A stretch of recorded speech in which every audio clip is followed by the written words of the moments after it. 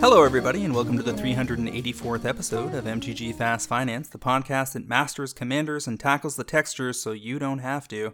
MTG Finance is your weekly podcast covering the world of Magic the Gathering finance, collection management, and speculation. I am your host, James Chilcott, aka at MTG Critic on Twitter. My co-host is Derek the Dark Mage, aka at Oko Assassin on Twitter, and we're here to help you folks make and save money playing our favorite game, Magic the Gathering.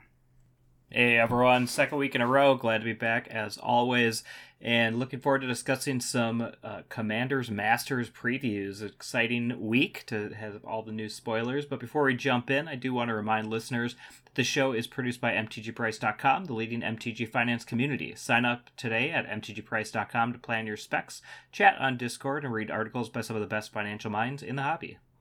MTG Fast Finance is proudly sponsored by Cool Stuff Inc., where you can find all sorts of cool nerdy stuff in stock, including all the best in Magic the Gathering single, sealed product, and a plethora of other collectibles. Use the promo code FINANCE5 during checkout at CoolStuffInc.com to save 5% off your order and support this podcast. Derek, what is on our agenda this week? All right, we're going to kick off with our usual segments. We're going to start with segment 1, the MTGO Metagame Week in Review. After that, we're going to move on to segment 2, where we talk about the top movers and shakers of the week and why we think these cards saw significant gains. Then on to segment 3, our cards to watch, where at least you this week will be sharing cards that you have your eyes on at the moment. And after that, we'll move on to segment 4, which seems to be the perennial segment these days, which is spoiler season. We've got the new Commander Masters first day of a big launch and lots to talk about. We got to enjoy the ring popping back out of Mount Doom for about 4.2 seconds before we had to move on to the next set. So yeah, feels like spoiler season must be due. Kicking things off here, segment 1, Metagame Week in Review, double dose of modern challenge action over on Magic Online, trying to get a sense of what the Lord of the Rings cards are doing to that format. We've got a Friday Modern Challenge from July 7th and the Modern Showcase Challenge from the next day, Saturday, July 8th. Over in the Friday challenge, we have Amulet Titan featuring 3 copies of the One Ring, taking down that challenge in first. We have Creativity Combo in fourth. We have Black-Green Yawgmoth featuring 4 Orcish Bowmasters and 4 Delighted Halfling. Black-Red Scam with 4 Orcish Bowmasters and 2 Sheoldred in 6th. Jeskai Breach in 7th. That used to be a up-and-coming, exciting deck. Now it's just faded to the background with how quickly the turnover in this format has been over the last 12 months or so. And then you have a pretty interesting Titan list in 8th. No Amulet Titan. There are no Amulets of Vigor to be found here. This is 4 copies of the One Ring, 4 Sakura Tribe Elder, 4 Primeval Titan, 4 Dryad of the Elysian Grove, 4 Lightning Bolt, 4 Renin 6, 4 Explorer, and 4 Wish. And I assume that Wish often goes and gets a Valakut out of the sideboard? Yeah, that sounds about right. Oh, I'm trying to think. I mean, you got some real good Orvar in there where it's kind of a silver bullet and things like that, but I would guess, yeah, usually it's grabbing that. They don't even have an Orvar in the sideboard of this list, as far as I can tell, to fight off creativity. I'm looking at the wrong creativity list. There's actually a couple amulet lists that they're floating around. Yep, I see it. Yeah. Yeah, this was the 8th place list. The first place list had the 4th One Ring in the board as well. Now, the most interesting decks here is this emergent deck that is completely reliant on the presence of Samwise Gamgee, a card I don't think any of us had on our radar as poised to dominate Modern.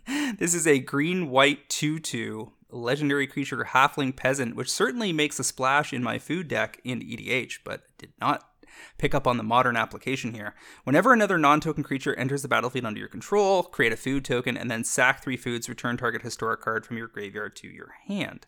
So what you can do here is basically go infinite with Cauldron Familiar.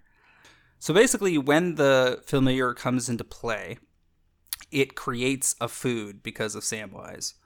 And when you sack it via Viscera Seer or otherwise, there's also 2 Woestrider in here.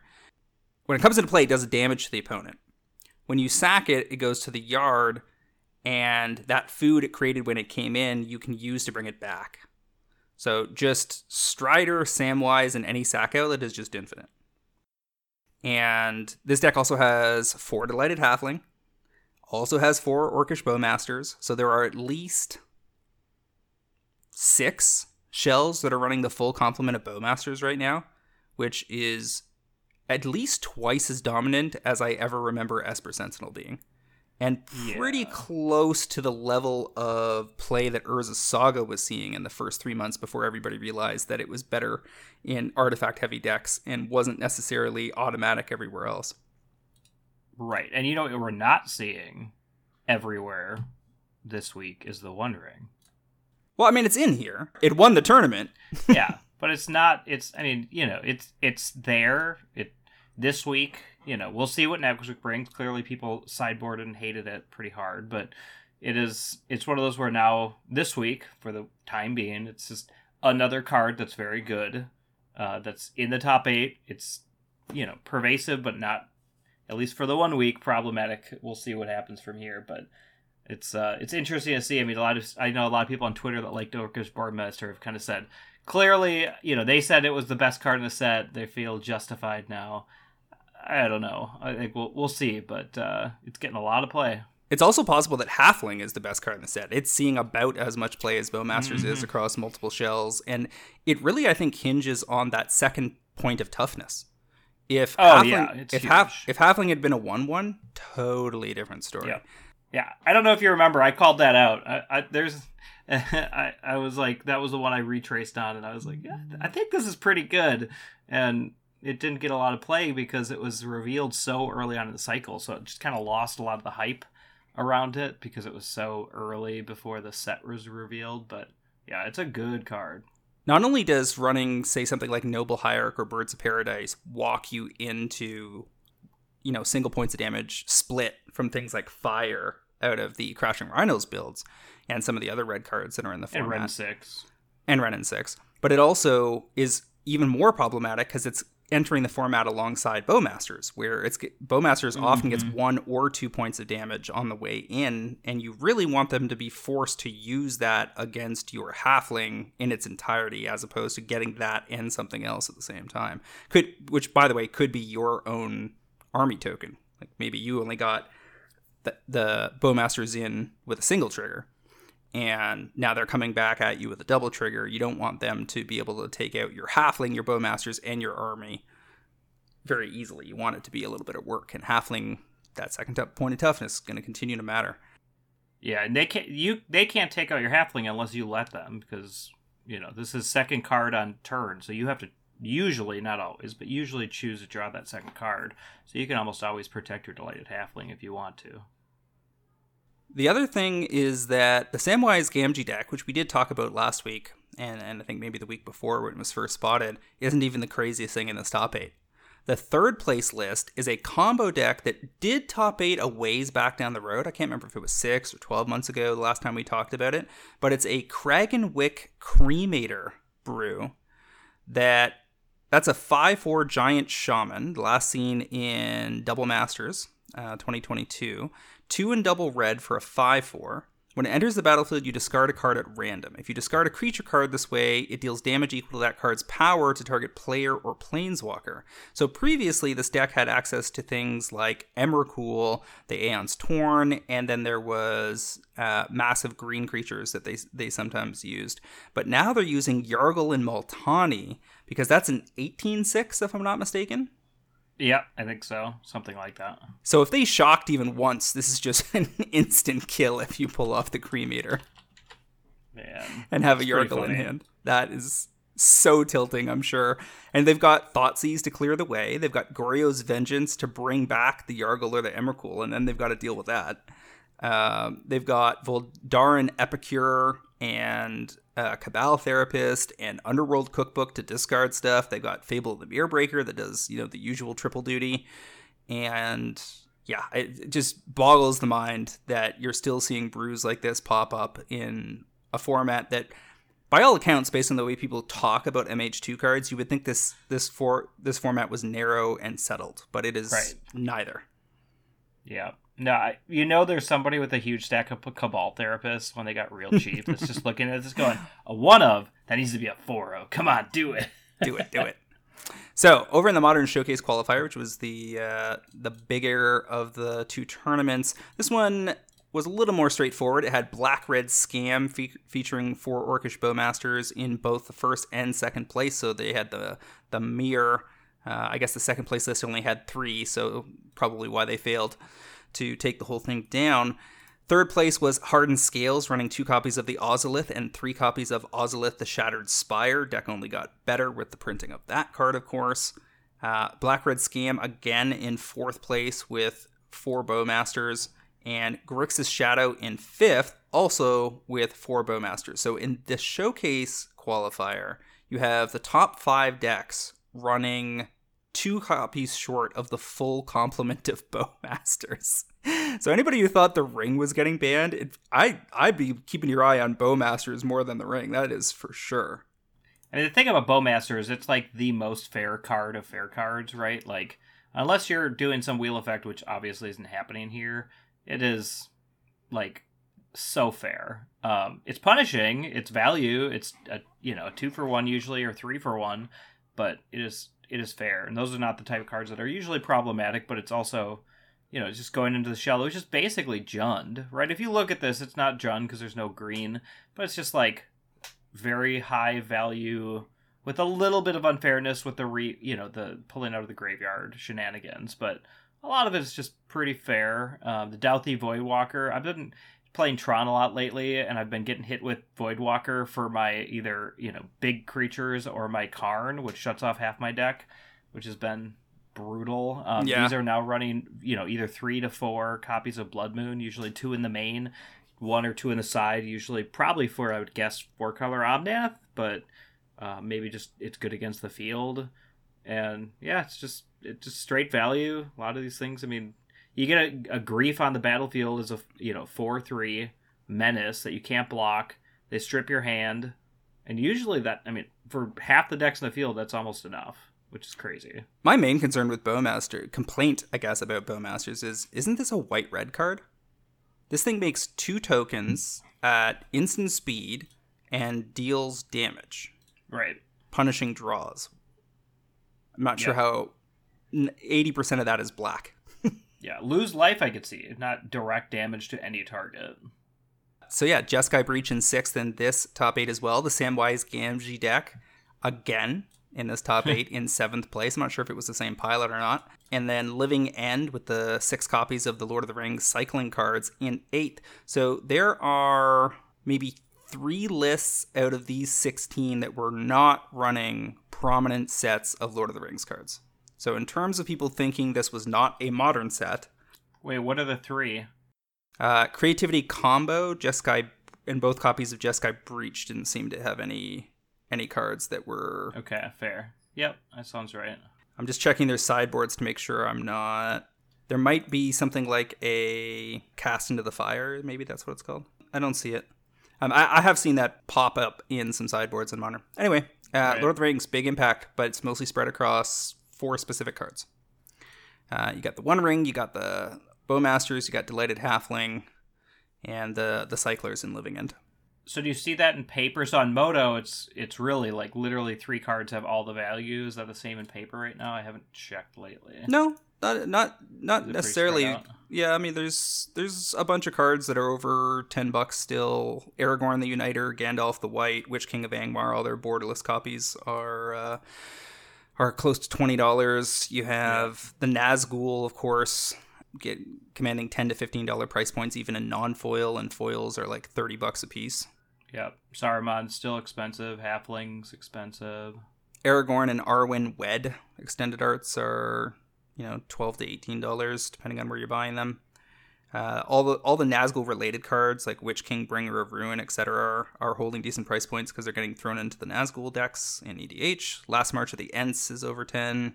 Set's doing totally fine, really. The Mount Doom borderless are down to $5, $6. That's, I mean, long term, those are the cards that I think have really good potential because I mean, they're legendary, so you can't play a ton, but I mean, they'll see EDH play, they'll see competitive play. If you look at the scam decks, they're now starting to run one copy. Let's see if that was pretty universal now. One Mount Doom.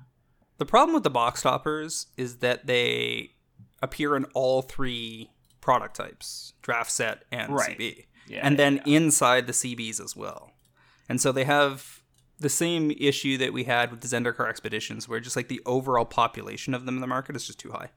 Yeah, just infinite supply. Personally, I would have limited them to the CBs, but I think they do it because they want to have extra draw into the boxes of all types. But I think the reality is that the hunt for the ring and the serialized rings was enough.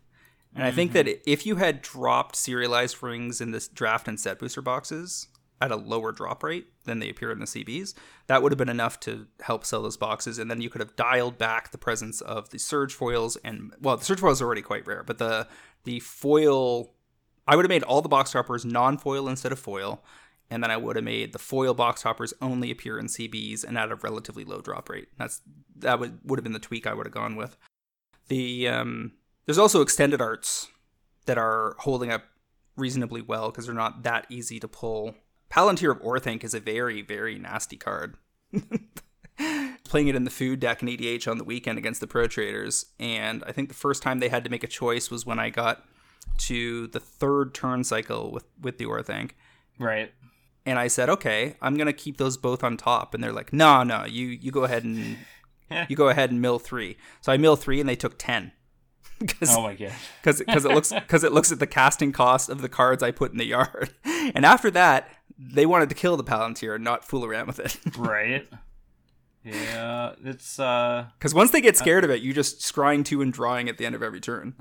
Yeah, I'm just looking at EDH rec now that more numbers keep rolling in. You know, I mean that's the thing. One Ring, Orcish Bowmaster, and Halfling are in top 3 of the set in EDH too, which. It's not surprising, but it's, you know, you have these type of cards with all competitive play plus EDH play. It's not surprising to see. We even have things like Eleanor Gardner, which is a 2/4 for 4. When it enters the battlefield, create a food token. At the beginning of your end step, if you sacrifice a food this turn, you can search your library for a basic land and put that onto the battlefield tap, then shuffle. That's an auto include in the food deck, depending on how you build it. Like, if you build it at a very high level, you probably cut this. But even still, the EAs are going for $9. So, surprised Horn of Gondor is pretty low on EDH rec numbers, only 4,000 decks so far. Yeah, I think that's probably overlooked, and there's a few other cards that I think people are sleeping on, but market's going to do what the market's going to do. You can criticize, but you won't be able to change minds from afar. Moving on over to top paper movers of the week. All sorts of stuff in motion as a result of the impact of the Lord of the Rings set. Living End itself, because the deck has gotten better and is doing pretty well, top 8ing regularly in Modern. Copies from Time Spiral Remastered going $7 to $10. Storm of Saruman is another pretty busted EDH card. It's only in the top 20 or so, I think, on EDH Rec so far, but regular copies still went $350 to $550. If you've actually played with this card in EDH, it doesn't take very long to realize just how busted this thing is. Last weekend I had this in Muldrotha, which is, of course, is a deck that is frequently bringing things back from the yard. And I got to cast Emrakul the Promised End and double it with Storm of Saruman. So I took both of my opponents' next turns. God. Which was very gross. I can check that off the to-do list. Kiora Best the Sea God is a Tom and the Bomb card going 11 to 16 this week, 45% gains. Grief is an MH2 card that I think people probably are calculating is not going to be in Commander Masters. Doesn't really make sense there.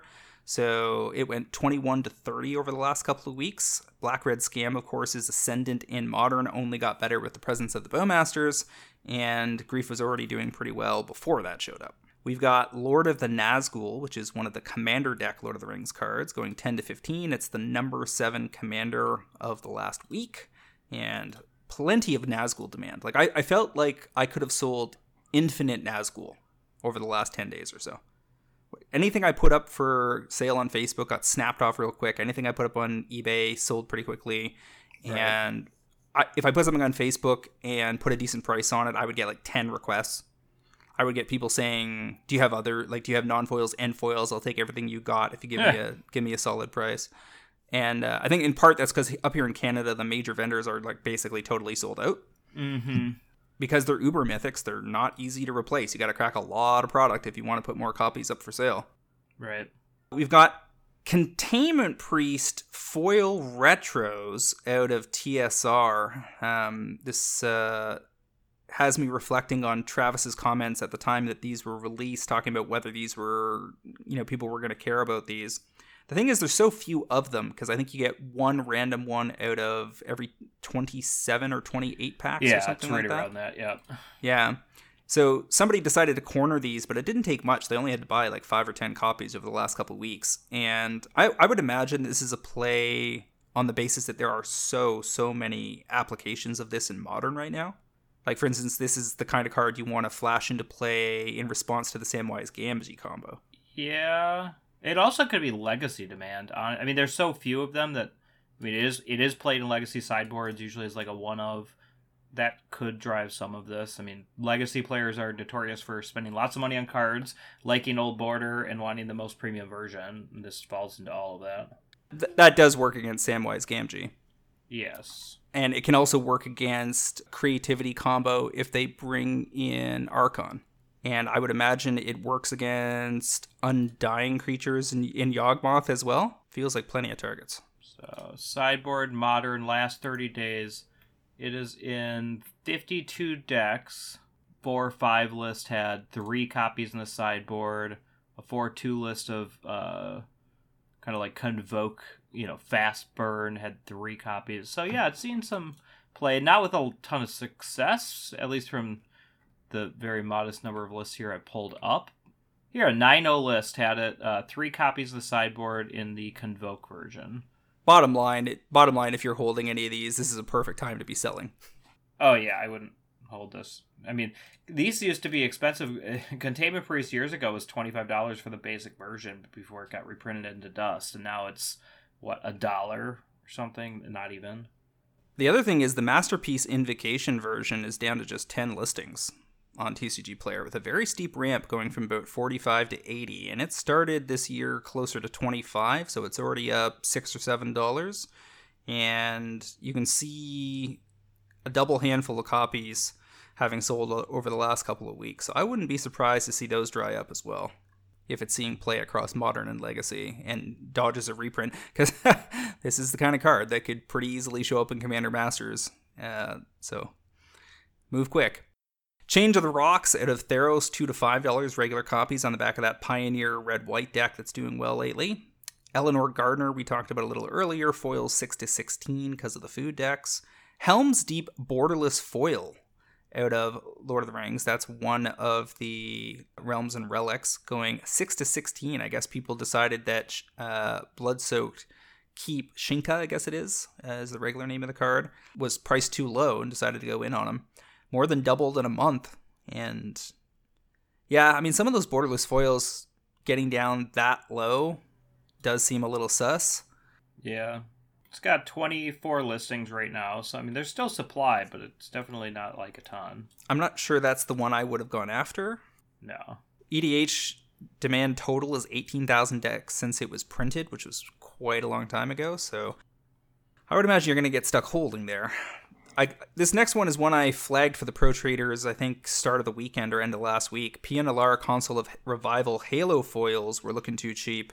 Snagged some at $5 and $6. Now they've gone 5 to 15. Very few listings left. That's because it's a 4 of auto include in the deck that has emerged in Pioneer. And Halo foils have a relatively low drop rate in those Aftermath products, and nobody's opening Aftermath at this point. So going to be hard for the market to fill that gap. Yeah, I mean, my only thing is I don't know a Pioneer player that's trying to make their deck premium. Somebody must be, because I sell premium cards into Pioneer. Don't know where they are. That's all. The competitive players, I mean, that generally speaking is disfavored. That's not always true, but somebody's buying them. I don't know. My whole thing is, like, I spend a lot of time in the F&M Modern scene, and at least here in Toronto, where you have a pretty high average income, one of the more expensive cities in North America, if there's 30 or 40 people at an F&M on Friday night at face to face, I would say 6 to 8 of those decks are going to be tricked out.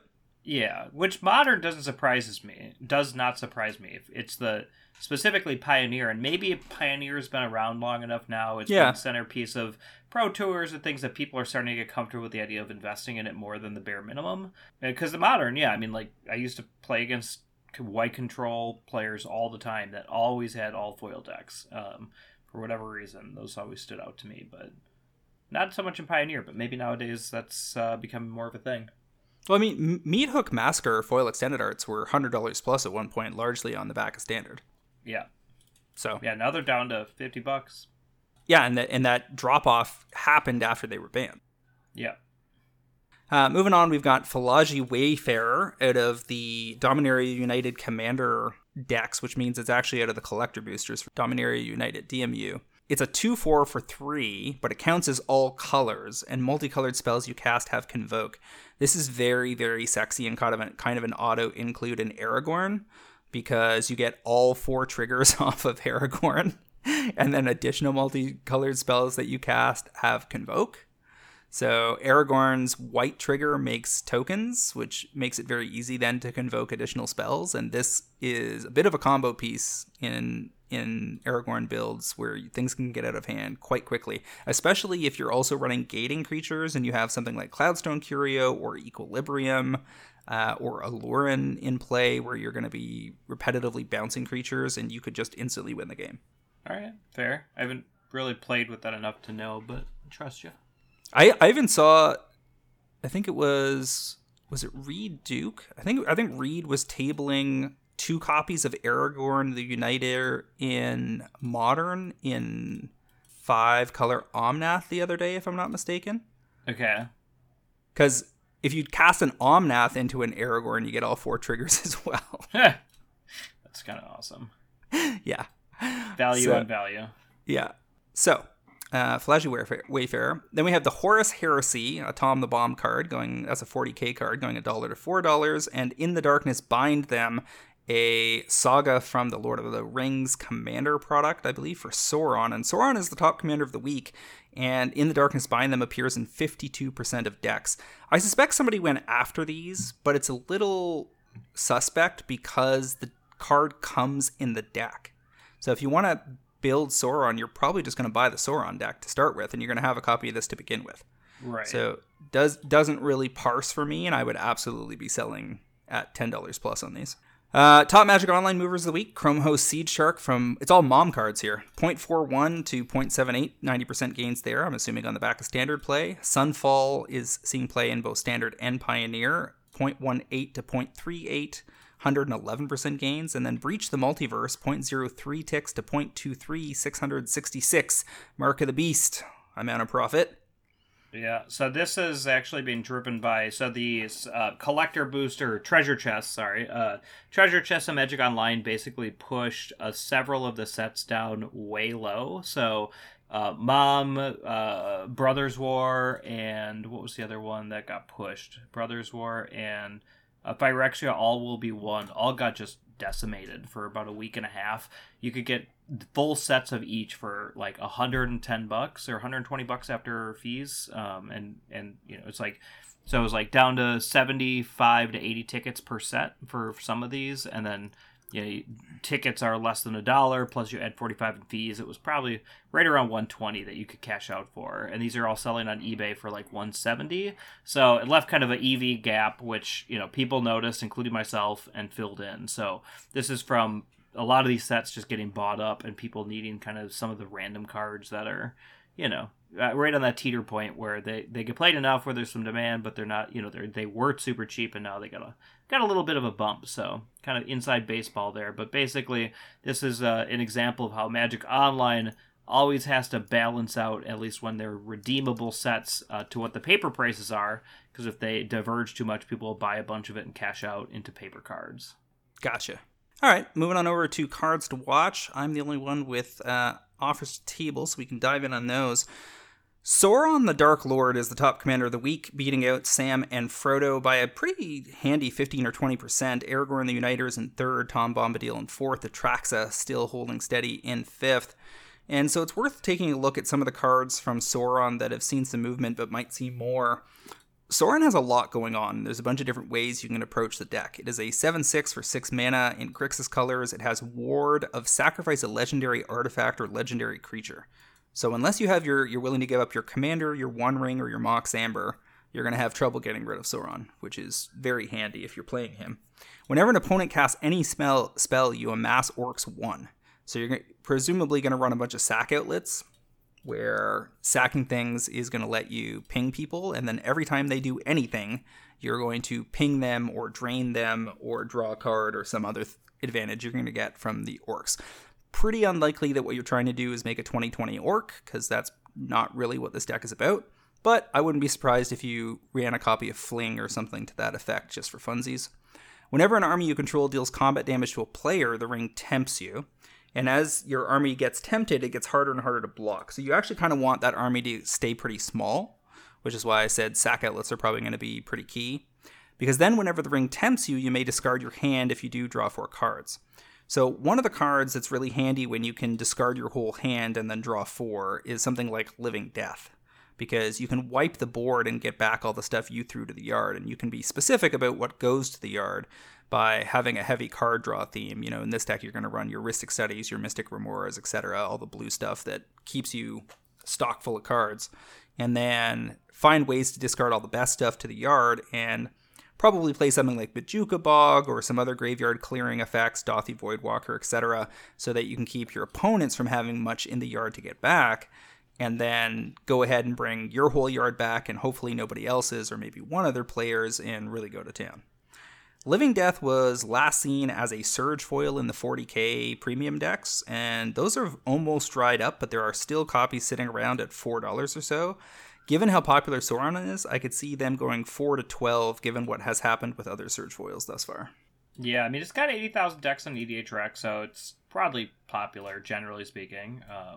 It's a pretty reasonable number, and yeah, what is it, 20 listings or so on TCG Player for near mint, only a few more if you go to LP. So at that price point, I mean, it's pretty low, pretty steep ramp. I mean, several of those copies, if you go to the second page, are already up to $10 basically, and some of them up to 20. So even though it's 25 posted, it's more like 12, 15 until, at least on TCG, it dries up. Obviously, you'd have to check the big vendors. Yeah, I'd say across North America, there might be 20 to 40 copies in the $4 to $6 range, and then it's going to ramp up pretty quickly. And as you said, Living Death is already a good card that fits into a bunch of strategies in EDH, and Sauron can make good use of the card. Sauron's very popular, so to me that is a no-brainer for a fairly, a small handful of these, and see how it goes. The other pick I've got is Renin 6 Textured Foils, which were kind of radioactive up until this point because they were just in free fall after being posted at a very high price tag. I think out of the gate when they were first released last summer, you were seeing them at like $350. And they've done, as is very common with a new rarity type, which is often what premiums in major sets are. A lot of vendors buy and sell these cards without really fully ever getting a grasp on the actual rarity of them, unless they do mass cracking operations, keep detailed records. So a lot of the pricing that goes on in the market is often a game of follow the leader, right? And the result of that is that people think that prices quote unquote collapse, but what actually happens is they're priced in an unrealistic range for the market given the rarity of the card in question, and they find equilibrium. And yes, that's at a lower point, but it can be argued that that's where the market should have known to start to begin with. And in the case of Renin 6, that seems, based on the records from the last 3 or 4 months or so, to be of somewhere around $90 to $100. There are currently 61 listings of the textured foil Renin 6s left. I have some of these in stock already from Cracking Product, and they are gorgeous in hand. They don't tend to curl a lot. You can definitely run these in your modern decks without fear of being marked. I would imagine that there is definitely some friction on this entire premise because, as you mentioned earlier, a lot of competitive tourney players will just shy away from anything but regular versions. The thing is, the cards that are most likely to buck that trend are the ones that are kind of perennial super staples, and Wrenn and 6 certainly fits the bill for Modern, for Legacy, for Cube, etc. It's not that big a deal in EDH, but in the 4.0 formats it certainly is.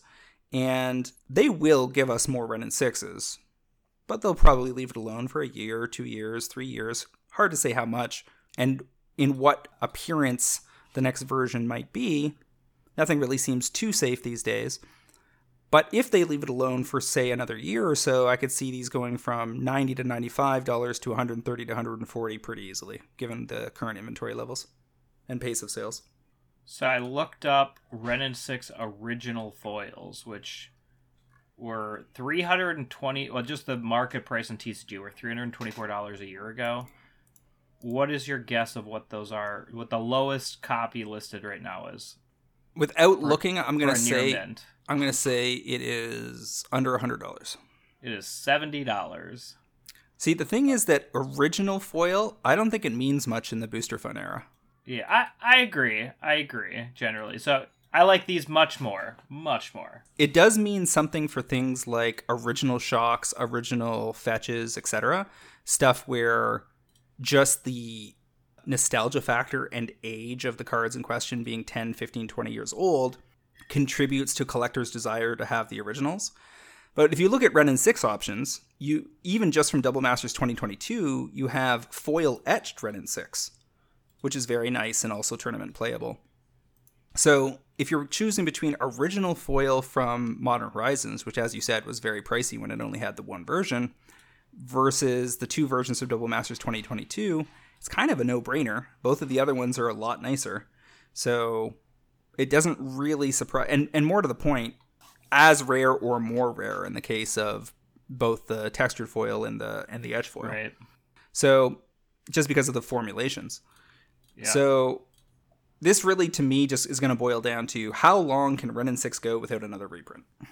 Yeah. So, I mean, I think my thoughts are, if you want a personal copy, I think the foil etched is a good way to go to balance, insulate yourself from another kind of non-foil, non-premium reprint. It's already been in the list. It might still be. I haven't looked at the most recent list formulation, but that's a slow pressure, especially to a high expensive card. That additional supply definitely tempers things. And so if you're going for personal copies, I mean, I think the foil etch is a nice treatment. It's very premium.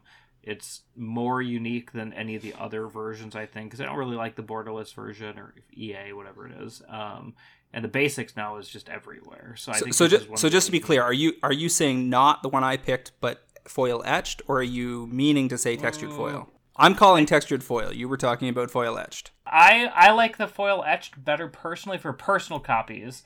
The texture foil is more rare, right?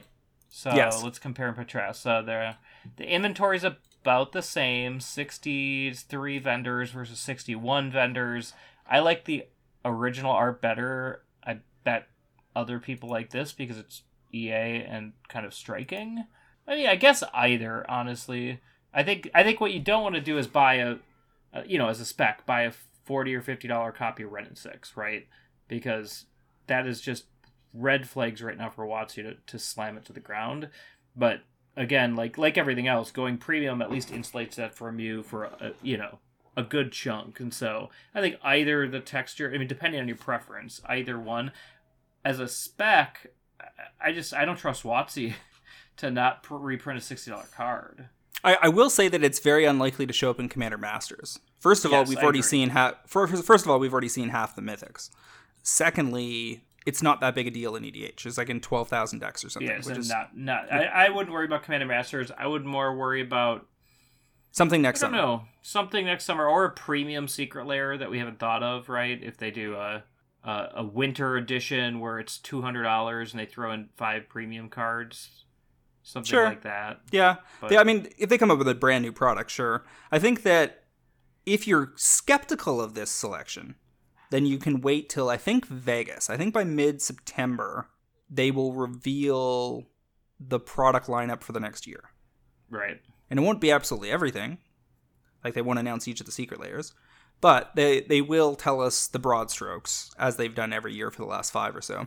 And you could get a sense of, are we getting a Modern Horizons 3 next summer? Right. Is that a risk? If they call it Pioneer Masters for next summer and then tell us it's a whatever Star Wars themed set, that, you know, there are licensing issues there, but whatever, if it's another Lord of the Rings style thing plus Pioneer Masters, then your Ren and 6s are probably safe.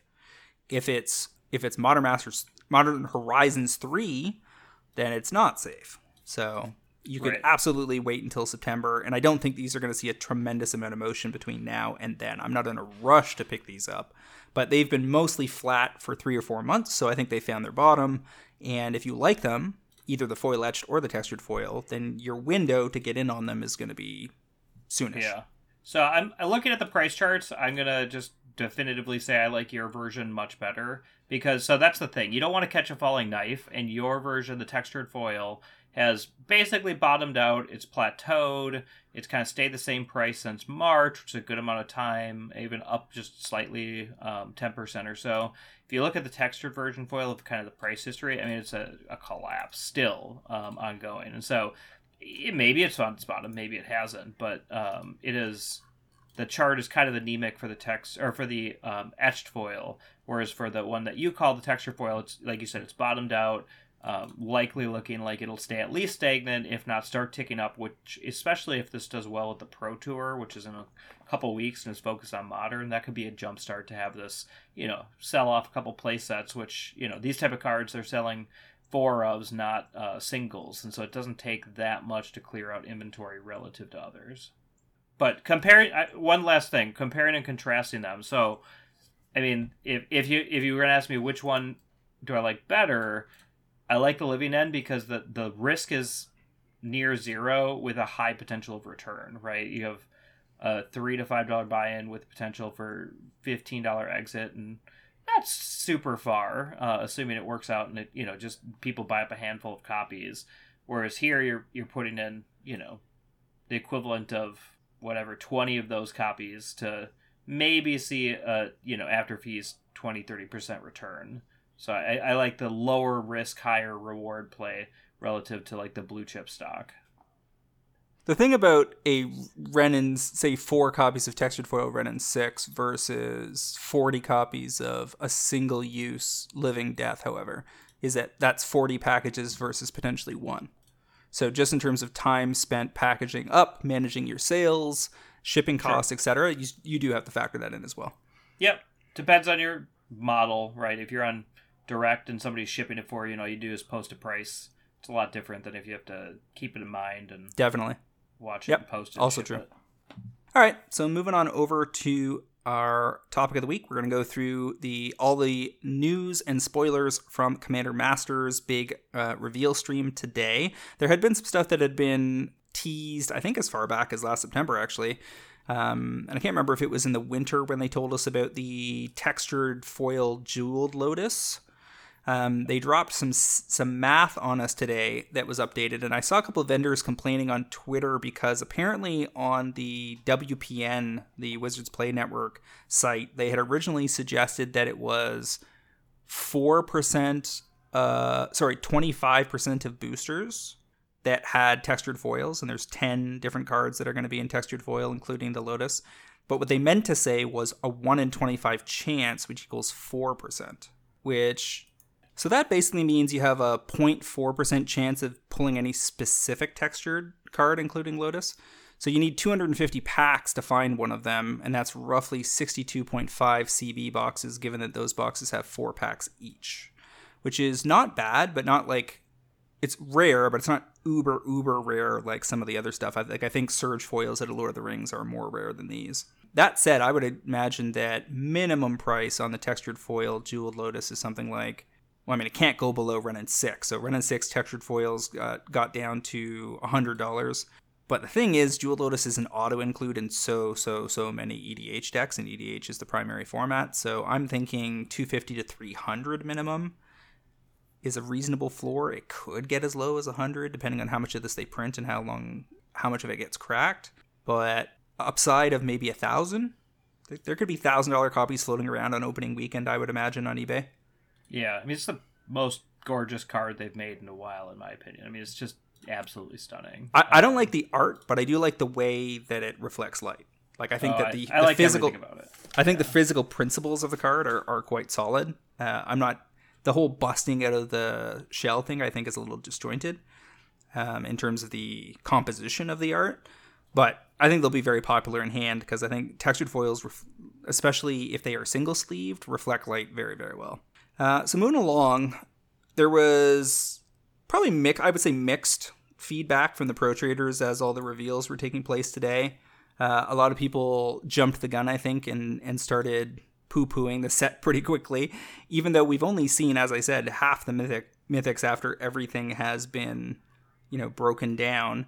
And I've got a list going of everything we know from the mythics list. So far, we've seen Land Tax, Spell Seeker has been moved from rare to mythic, Jeweled Lotus, of course, the Dragon we already knew about, Ditto Selvala, Heart of the Wilds, and Capture of Jinzuu, Yuriko, Kozilek the Great Distortion, Zakama, Avacyn, Omnath, Locus of Mana, Marin, Neheb, Urza Lord High Artificer, and Insurrection. So that suggests to me that we have 20 mythics left to go. And there is plenty of room for spice in 20 mythics. On the rare side of things, I think what everybody seems to be holding their breath for is are we getting the free cycle of cards from, was it Commander 2020? Yeah, 2020, yeah. And they did, at the end of the day, reveal a very nice version of Deadly Rollick that shows one of the Rakdos characters from Ravnica. So given that they gave us Deadly Rollick, I would imagine we will see Fierce Guardianship as well. Whether we see the white one or not is tougher to say, because I think it's already caught a reprint in a Commander deck, if I'm not mistaken. Yeah, correct, yeah.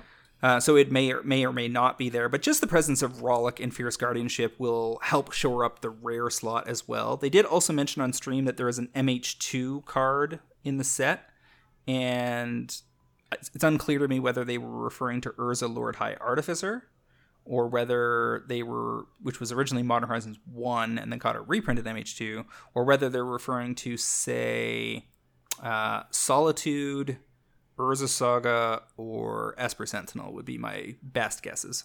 Dothy Voidwalker is also a possibility because that's a mega staple for Commander. Yeah, I would think, with the timing and things, it has to be something that was known pretty far in advance, and I think Dothy, it was doing well early on, the stats looked good, but it didn't perform. I guess this is Commander Masters, so the competitive side doesn't matter too much, but yeah, if I had to guess, it would be Urza Saga or Esper Sentinel, just because they're the obvious. They add to EV, they need EV. Yeah, I could see them. If I had to rank their likelihood, I'd say Voidwalker, Sentinel, Saga, just based on their applications in EDH. They also showed us Mizzix of the Ismagus. They showed us that Urza Lord High Artificer reprint. So it was in MH1. It was an MH2 collector boosters only as foil etched or retro foil. Correct, yep. There was no non-foil copies, I believe. Correct. At the time. Then they reprinted it with a couple of versions in Dominaria Remastered, which you would kind of assume would give it some breathing room, but then 6 months later they reprint it again. And so this is where you and I come into harmony on this card in particular, because I know that the frequent reprints have irked you to no end over the last couple of years. This is the kind of reprint that doesn't make sense to me. It's not that the card's not good. It's not that the price point can't support it. I mean, you were saying regular copies are like $16 or something on TCG? Yeah, via direct, so the regular probably even less.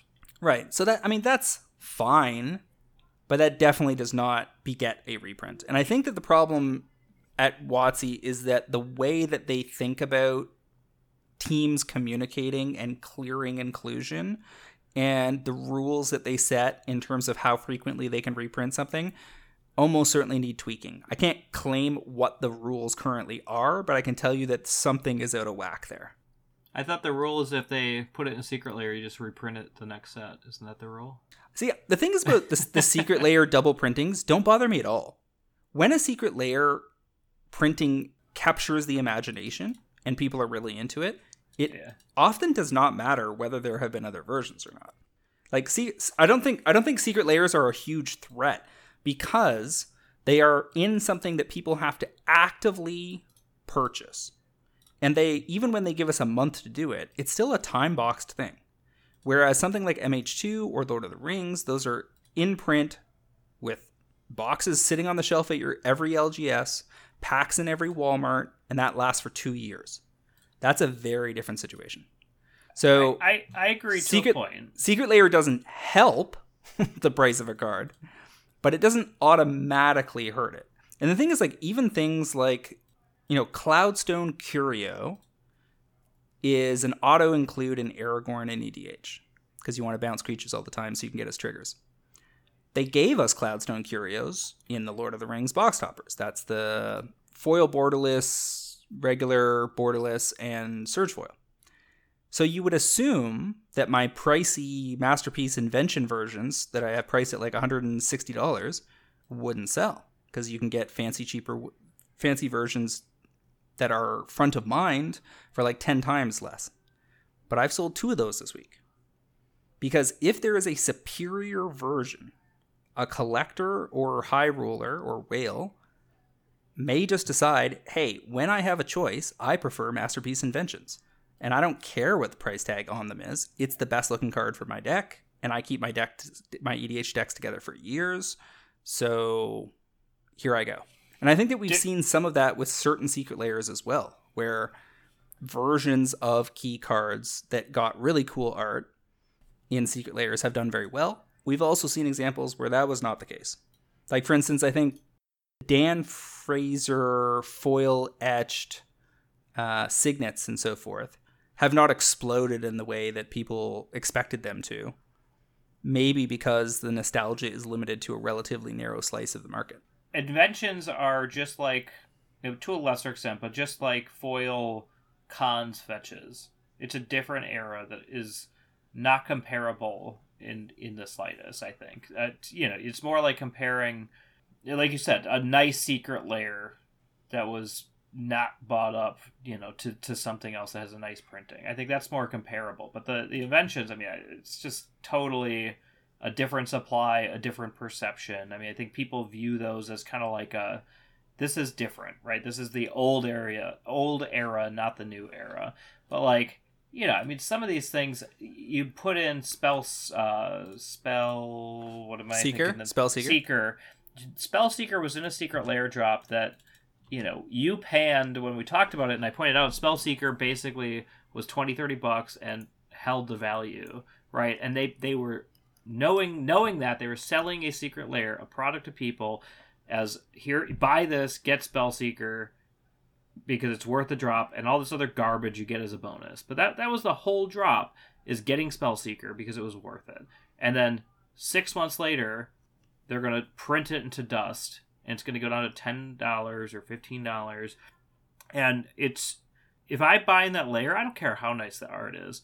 That is a false promise where if you're buying something from WotC, you're expecting at a minimum a year, should be longer, but a minimum a year for a $20, $30 card that's carrying a drop to retain its value. Because if it don't, yeah, maybe you want the art, but why not wait? Unless it's like this premiere thing or whatever. But even then, you can't get that in a Secret Lair, I don't think, for 90% of drops.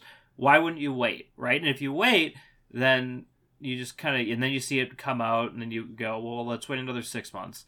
You wait another 6 months, and you go, well, if they're going to print things every year or two, then why don't I wait until I absolutely need it? And I just think it perpetuates this reality where every time you see a card, you're like, well, do I absolutely have to have that? Because the collector part goes away. Because you assume over time your collection is going to lose value rather than gain value.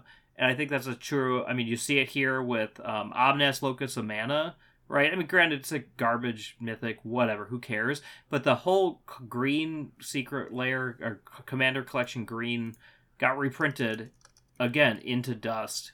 Everything in it got reprinted within a year. And Urza's the same way. If you look at Azusa coming out, that got a Secret Lair treatment, even though it didn't need it, really. It came out in 2021 core set, and it just kind of floundered since then. And then they reprinted here again. And these are the type of things where, like, you don't have to do it. It doesn't make sense, right? I don't mind reprinting something that people really need because it's a competitive card and you want it in people's hands, or, you know, there's another reason where, you know, it just is time. But to just reprint things like Urza through 4 times in a short period of time, or 4 years since Modern Horizons. Okay, 4 years, but within the last 2, it's got 3 reprintings. Within the last 6 months, I guess. I mean, wasn't DMR in December? Yeah, in February, January. Right. I mean, and these are the type of things that people see, right? It's not even Jewel Lotus, right? Jewel Lotus came out 2 years ago. 3 years ago. November 2020. Yeah, 2.5. Historically, that wouldn't see a reprint for 1.5 years. It wouldn't, right? And fine, it's fine to include. It is fine to include. But if they didn't print as much product and they weren't scraping the barrel to get these things, none of this would be a problem. The problem is they want to pump out too many sets and put too much out there. And so going off my rant and moving towards the actual set and some constructive things. Hold up, I have three commentaries because there's a lot of depth there to plumb. So the first one is your logic surrounding what people's expectations might be as pertains to Secret Layers, I think is accurate, but they never actually are making that promise to us at all. In none of the communications about Secret Layers have they ever said, this is the only place you're ever going to be able to get this. We're not going to reprint this anywhere else. On the contrary, I think that people need to understand that the policy on Secret Layers is they are over and above the reprint cycle. The premise of Secret Layers is super sexy art available in a time-boxed format. And that's it. There's no additional promise.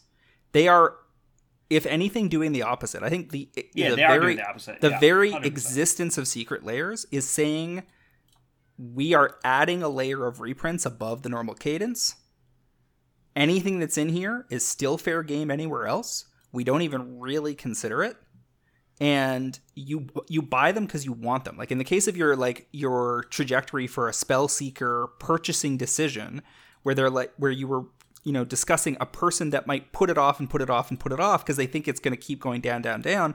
The thing is, that's not really how EDH players function. And that is primarily who the Secret Layers are aimed at. Them and true collectors who just want the Secret Layers because they want one of every Secret Layer. Or they want specific Secret Layers that speak to them. Like cat and dog Secret Layers or whatever that mean nothing to me but might mean something to you. And in the case of a special looking spell seeker, their proposition, unspoken, as it were, is more like, here's a great spell seeker. We might give you another version in 6 months, but it won't be this version. So if you like this version, go ahead and buy it guilt-free because you'll put it on a deck and it'll be there for years and years and years. And because of the nature of EDH, it'll probably never get banned. It'll probably never go out of style. You'll be able to play this forever. So people need to understand that. There's also this idea of... I just on that, I agree that's their idea. I don't know if it's going to continue to work to a level that is successful. Yeah. So, I mean, going back to say something like Urza, I think that 3 times in 4 years is fine as we get to the Commander Masters, keeping in mind that they already gave us multiple versions of the art, etc. in that. And then to come to this 6 months later and give it again when it's not even a card that is egregiously expensive. Like if you have something like a One Ring, and they had not put it automatically in bundles, price of that card right now would be $200 plus in paper. The only thing keeping that a $40 card right now is bundles, because it was a free copy in every bundle, and they printed hundreds of thousands of those. But if that didn't exist, that would be one of the most expensive mythics at launch of all time. And similar to Jeweled Lotus at a Commander Masters. If Urza was in that boat, where it had spent the last year dominant in Modern or something as a 4 of, right, and copies were still floating in the mid-40s or something, and people were complaining about it, then you can make the argument this is a high demand card. It's hurting tournament participation and accessibility. We're going to print it again, and then we'll leave it alone for a while. And you could make a reasonable argument. But as you and I are both aware, Urza is not in Modern right now. There are some fringe decks that use it, like Spike will put it up on screen once a month or something, but we're not seeing it in any top 8s. So there's no real Modern demand to speak of to justify Modern Horizons 1, 2, and Dominaria Remastered all carrying the card, and then again seeing it here. You and I are in agreement, this is an egregious reprint, but I'm kind of, in this era, I just expect to see 5 egregious reprints per set. And this is one of them. The rest of this list is mostly okay. Kozilek the Great Distortion, Zakama, Avacyn, Omnath, Mara, Neheb, Urza, Insurrection. Most of the stuff we haven't seen in a while. Some of it, Selvala is another double tap, right? Selvala has been in, I think, a number of things, including maybe a secret lair, but also other products that were like the list and Jumpstart and things like that. Secret lair, yep, a Bordeaux secret lair plus Commander Masters. Right. So, I mean, there's a couple of things. Are there enough cards in the pool for reprints to maintain this cadence? My argument is, for now, they're getting away with it. But given all of the how the product set of SKUs per year has expanded, and one of the other major factors is this: if Commander is your main format, then you have to rethink reprints, because those players might only need 1 copy of the card. Like, if I need Esper Sentinels in 6 decks, I have 6 copies of Esper Sentinel, but that's not average. Lots of players play with proxies if they don't have multiple copies, or they move the copies around so that they don't have to spend $30, $40, $50 again on a card. And that is the one flaw with that, putting that format at the center of your hobby, is that you've shifted from a world 15 years ago where everybody needed 4 copies of every card to a world where if it's Commander only, they only need 1 copy. Now, if it's your favorite commander of all time, you might have 6 copies of that commander. Like, I have 5 copies of Atraxa or something that are I just pull one out at random to play with the deck when I play it. But your ideal world is a card like One Ring or Bowmasters or Halfling, where it's a 4 of plus the EDH demand. In which case, reprints will be generally considered less egregious because they may become necessary faster. But if it's an EDH only card, it's really hard to go back to that well that many times, and that's part of what makes Urza look weird. And EDH only cards are mostly what they do, because if they try to aim in on tournament cards and they have to plan a couple years in advance, they're just so out of date with information too. I mean, like the known ones are known, but you're not going to say, oh, I'm going to supplement a card like the One Ring, take an example. Like, yeah, they knew it was going to be popular in EDH. I don't know if they knew it was going to be that popular in Constructed, honestly. Like, their testing is not great. We've seen that in the past for Masters level sets. So I wouldn't give them the benefit of the doubt and say, well, they knew it was going to be a Constructed card. I wouldn't do that. And so I think they did a lot of this predicated on the fact that it's EDH and other things like that. And we'll see if it stays a Constructed card. Everyone is so hyped on it. I mean, it's a great card. I played with it. It's phenomenal, but like, it's also hateable. So we'll see. But the point I made to the Discord this afternoon was, my opinion, if you put me in charge over there about how we adjust reprint cadence, is that I would definitely dial back these double taps in the same year. I think you can get away with a lot of stuff if it's a year to 18 months apart, but I think 6 months is just silly. And I would just set a policy internally that says we don't print the same card twice in 6 months. We just don't do that.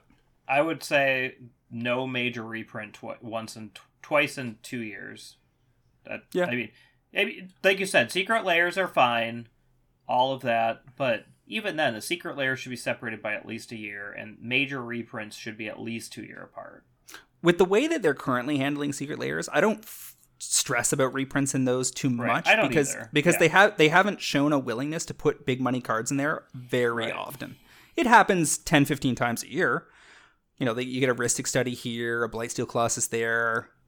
Yeah, like Ulamog is a good example where that was, well known to be a $40-$50 card, and they did a secret layer with great art, double-sided, unique, it's still $42. So I agree. I think secret layers are fine, but as occasional outlets for big money cards. Yeah. Now, the thing I suggested to the pro traders is that straight reprint sets are probably dinosaurs in their current product mix. It doesn't really make sense. Everything should probably be following the Modern Horizons style of set at this point, where it's a mixture of mostly reprints and some new cards. Like, Commander Masters is a much better set if it is Commander Legends 2. Right away, it's a better set. Because you're going to get the new cards out of the Commander decks that come out alongside it, which we're still getting. Like, it's not like this product mix of Commander Masters has no new cards, because there are, I think, 10 new cards per deck or something. Probably 5 or 6 of which will be significant. But I think if you go ahead and you throw even 20 to 40 new cards into the mix for Commander Masters, then you're going to get another 4 or 5 staples, and that's going to buoy the excitement level around the set as people try to suss out how playable those cards are. That really helps things, as opposed to giving that slot to the, 4th printing of Urza in 4 years. Give us a variant on the character. Give us a different Urza in that slot, and people will be plenty happy to... You're still going to get the Urza bump if it's a powerful version, but you can put it in some fresh colors or whatever, and open up some opportunities inside this format that is basically has shown that there is a constant hunger for new things in Commander. Commander players like variety. Unlike, a legacy constructed player who commits to a deck for 5 to 10 years, maybe sometimes with minor variations, the Commander players like to have an expanding stable of decks and then update them. Part of the hobby of playing Commander is updating those decks as the new stuff comes out, rethinking things, figuring out what to pull out, what to put in, etc. All right, so moving along, let's flag some other stuff that they revealed outside of the Mythics. We are getting Regal Behemoth again. We're getting Wayward Swordtooth again. We're getting Maelstrom Wanderer. We're getting Carador. They showed off a very nice looking version of Azusa. That's another double or triple tap since, I think, Core 2020, if I'm not mistaken. Yeah, they did Core 21, then Secret Layer, then this. Krenko Mob Boss, good goblin card. They showed off the medallions finally getting included, which was kind of, talked about when they announced this set that this could be an include here, and indeed they finally went ahead and did it. They've all got fantastic art. And this is the first time these will appear on foil, and they will have both foil and foil etched versions. So you would imagine that, especially for mono and 2-color decks, these are going to be very, very popular. They also showed off cool versions of Command Tower, Path of Ancestry, and Arcane Signet with cool new art. The new Soul Ring art is nice. All the basic lands in the set are in retro border, oddly enough, but there doesn't seem to be anything in the product mix that suggests anything else has a retro version. There are no extended arts or foil extended arts for anything in the main set, as far as I can tell. It looks like the collector booster EAs and foil EAs are going to be the commander cards. So that's another oddity, because you have back-to-back now no main set foil extended arts from Lord of the Rings or Commander Masters. Do you wish they just did Borderless or EA, but not both, in general? No, I think they are... I think that them drawing a line between the two was a weird choice, because I think that stylistically, a lot of players cannot really tell the difference. Right. Yeah, it's just, I Ben, whatever, a lot of money a year, I still, unless I look up the name, I still don't even know the difference, honestly. Extended art is generally the same art as on the regular card, but it looks like it's been turned into an altar and the border's been pushed out. The borderless is usually different art. And that's actually one of the things that I think that should be a big part of reprints. If you're going to go to the well on a card like Urza, that borderless version is the way to go. Using the normal art on the regular card... Right. is the unnecessary part, right? Because as Secret Layers have shown us, variance is where it's at. And in terms of the formulation of the collector boosters, I didn't see anything that jumped out at me as being like super strange or anything that was gonna lead to a, Lord of the Rings foil extended art problem where they were only fan in the sample packs. It looks relatively straightforward. Traditional foil borderless or textured foil borderless rare or mythic, foil etched rare or mythic, traditional foil or non-foil extended art rare or mythic, but those are the ones from the commander decks. Non-foil borderless, traditional foil rare or mythic, traditional foil borderless, common or uncommon.